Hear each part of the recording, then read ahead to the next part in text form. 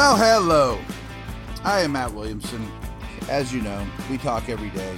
Stop by, spread the word, follow me on Twitter at Williamson NFL. Check out my other podcasts as well. We do this all the time.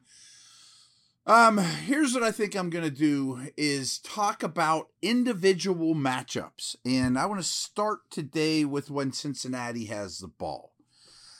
Some of these are a little frightening. Cincinnati's got some serious firepower. They have a great young quarterback. They have a rebuilt offensive line. But let's start with the good one here, a real good one here for the Steelers. TJ Watt versus right tackle Lyle Collins. The Bengals went out, gave Collins good money. He's a top 10 right tackle, I would say. Highly accomplished. Had a weird way into the league because of legal stuff, but would have been a very high pick. That aside, good player for Dallas, real good player for Dallas. Real nice pickup for the Bengals. I think he's their best offensive lineman, but not a superstar. TJ Watt's a superstar. And I think Watt will give him a lot of problems, particularly as a pass rusher, of course, but also securing the edge in the run game, something Watt is exceptional at. This matchup favors the Steelers. It'll favor the Steelers every week, no matter what right tackle he faces. And if you don't notice about the Bengals, they throw to their tight ends very infrequently. And they brought in Hayden Hurst, which might be a slight upgrade over Azoma from last year. But they also have Drew Sample, who's kind of the Gentry type, blocker type. And I think you'll see a lot of Sample in this game lined up next to Collins, and helping out, making life tough on Watt. So we know TJ can still thrive in that situation, and he has many times and probably still will. So I still think that favors the Steelers. And if you can get them to do that consistently, that leads me to the next one is Highsmith, slash right edge player needs to win one-on-ones against Jonah Williams, who many consider the Bengals' best offensive lineman, but I read this morning, he gave up 10 sacks last year. I've always looked at him and thought, yeah, he's their best lineman, but he's not a top tier left tackle for sure. He's fine. Steelers would love to have him. I get that. But you want to see Highsmith in particular, assuming he's ready to roll, win a couple one-on-one matchups there. He's going to get lots of them. Sticking with the O-line theme here, the weakest spot of the offensive line, without question, for Cincinnati is their left guard spot, where it looks like Volson is going to be the starter. Now, they didn't play any of their starters during the preseason, except for this left guard battle, which Volson, a rookie, ended up winning. And that's a hard position to help. So I would expect a very high percentage of Cam Hayward snaps to come lined up either head up or as a 3 technique or an inside shade over that left guard. But this doesn't have to be Cam either. Ogunjobi would still, could really be a game wrecker in that situation as well, while Cam's drawing double teams from the right guard center or the right tackle right guard or whatever. Put Cam over on that side. But I do think you'll see a lot of Cam over Volson, just because that's your best interior guy and that's their worst interior guy. Keep an eye on their left guard position throughout this game. If Burrow's getting interior pressure, sacks, I think there's a good chance that this guy is a real liability. So that's something to keep an eye on here. Let's go to the second level. I think Miles Jack's going to have a really solid season. I'm not real concerned with him, to be very honest with you. I think he'll be just fine here. But when Bush was at his best, he did a lot of good work as a man coverage player against running backs. And Mixon's a very good receiver for a big back. He's not quite Lev Bell in that neighborhood, and I think Najee will be better than him. But he's a plus receiver. An odd thing Cincinnati does, though, is they don't want to overwork Mixon to the Najee level. So where they give him a break, and I don't know that I agree with this because these are the money downs, are passing situations. 3rd and 7, Mixon's not out there. Contrary to popular belief, and this hurts his fantasy value a little bit, they use Pirine in that regard, who's probably better in protection, but that's how they spell Mixon, is in passing downs. That doesn't mean they don't throw him the football on 1st and 10, But I think you'll see Bush on Mixon a lot. And when we saw him at his best, Bush, that was something I thought he did quite well, So is he getting back to that level? I also want to pay attention to Bush and Jack, but again, I just have less concerns about Jack against Boyd on like crossing routes, especially in zone coverage, how Burrow manipulates him, things like that. So this will be the first real test for Bush. The Bengals are game planning right now to test him in every way possible. They watched him and played against him last year. They know that, he is a potential liability, a probable liability. So I think that's something that they will absolutely attack, whether it's their running backs or short crossers, things like that could also help mitigate the Steeler pass rush, with quick hitting, particularly Boyd.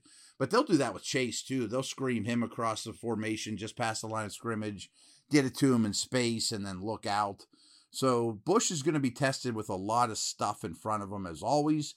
And I'm sure Burrow's going to do everything possible to manipulate him, play action stuff, not even in the play, in the pass game, but, eye candy and pre-snap motion and things like that. So obviously a pivotal game, pivotal season for Bush, because he is going to get tested right away. I mean, that much I can promise you.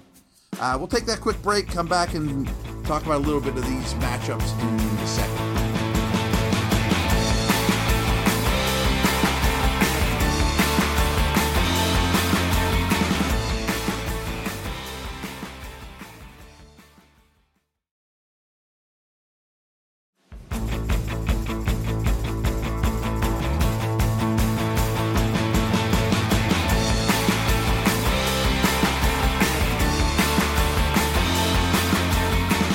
All right, here's a big Burrow thing. First of all, if you remember last year at this time, what was the narrative around the Bengals? They had just picked third in the draft. The year before that, they're picking first in the draft.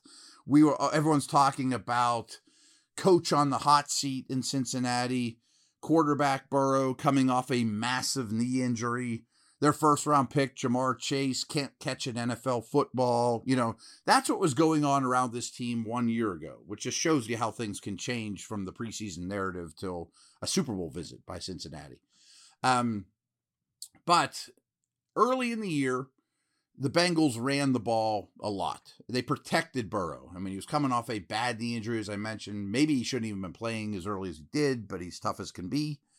But as the season went on, he started lighting people up and just tearing the league apart. Had the best completion percentage in the league, matched with the best yards per attempt.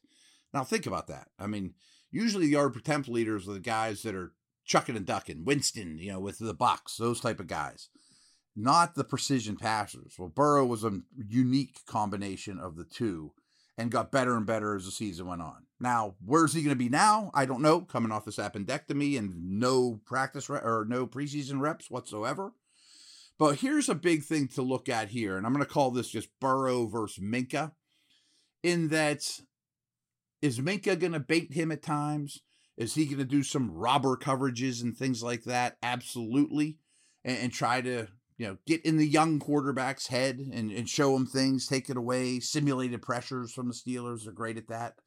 But here's the thing I really want to stress. Is last year when Burrow would see single high, a safety in the middle of the field, either cover 1, cover 3, and more people usually close to the line of scrimmage, but not necessarily. But single high safety, which the Steelers do a very high percentage of the time. I mean, sometimes it's a 3 deep shell with 2 off corners.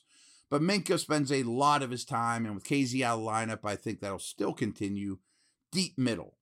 But when Burrow saw single high last year, he ripped at the chase. That means I'm going to get something I like. I'm sending Chase deep.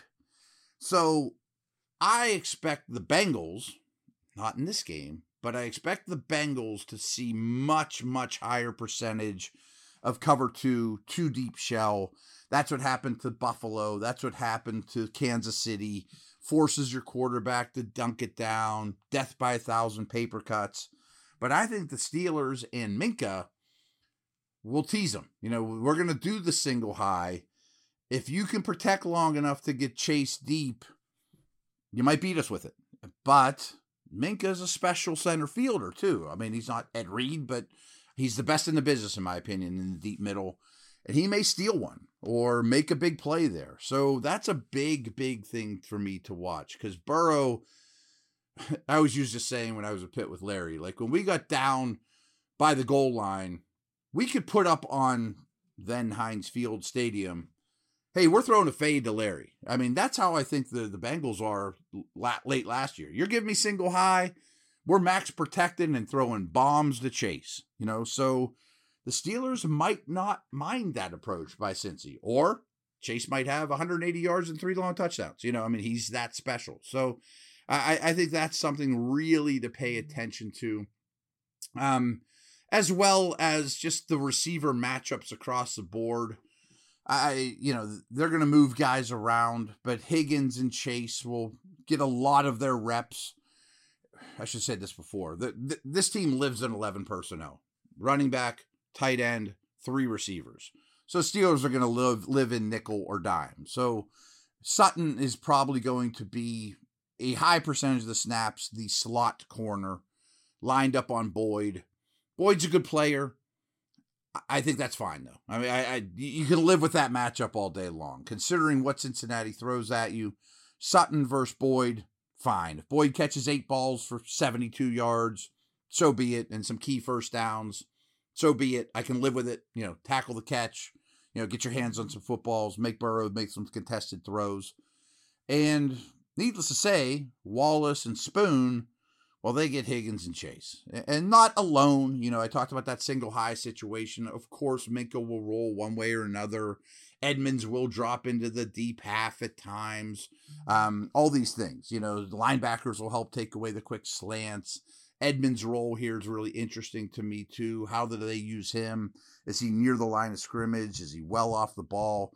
But kind of like we talked about with Watt versus Collins, Collins is a good player. I think Wallace and Spoon are good players. Collins is probably better at what he does than what they are. But they're going against great ones. And they are probably going to lose that battle more often than not, as all corners do against that pair of elite receivers. But if they can't protect, and they were about the worst protection team in the league last year, then that stuff that won't matter as much. And I do think Burrow's going to get hit. I don't care who the Steelers are playing. I think the Steelers will hit opposing quarterbacks all year long, assuming they're healthy. And I've mentioned this several times, but I really feel that not playing any of your offensive starters except your left guard could really bite the Bengals in this game. All new O-line, communication stuff. I mentioned simulated pressures they're going to see, all kinds of blitzes. They're not coming. They're not, the Steelers are going to throw a lot at this line. And I would expect some communication errors. And while the line is improved for the Bengals, I still think just one-on-one matchups up front favor the Steelers. And if they're going to win this game, player of the game is probably going to be Cam Hayward or TJ Watt. Ogunjobi against his old team. Expect him to have a big game. So that's that side of the ball. That'll do it. I'll be back at you tomorrow.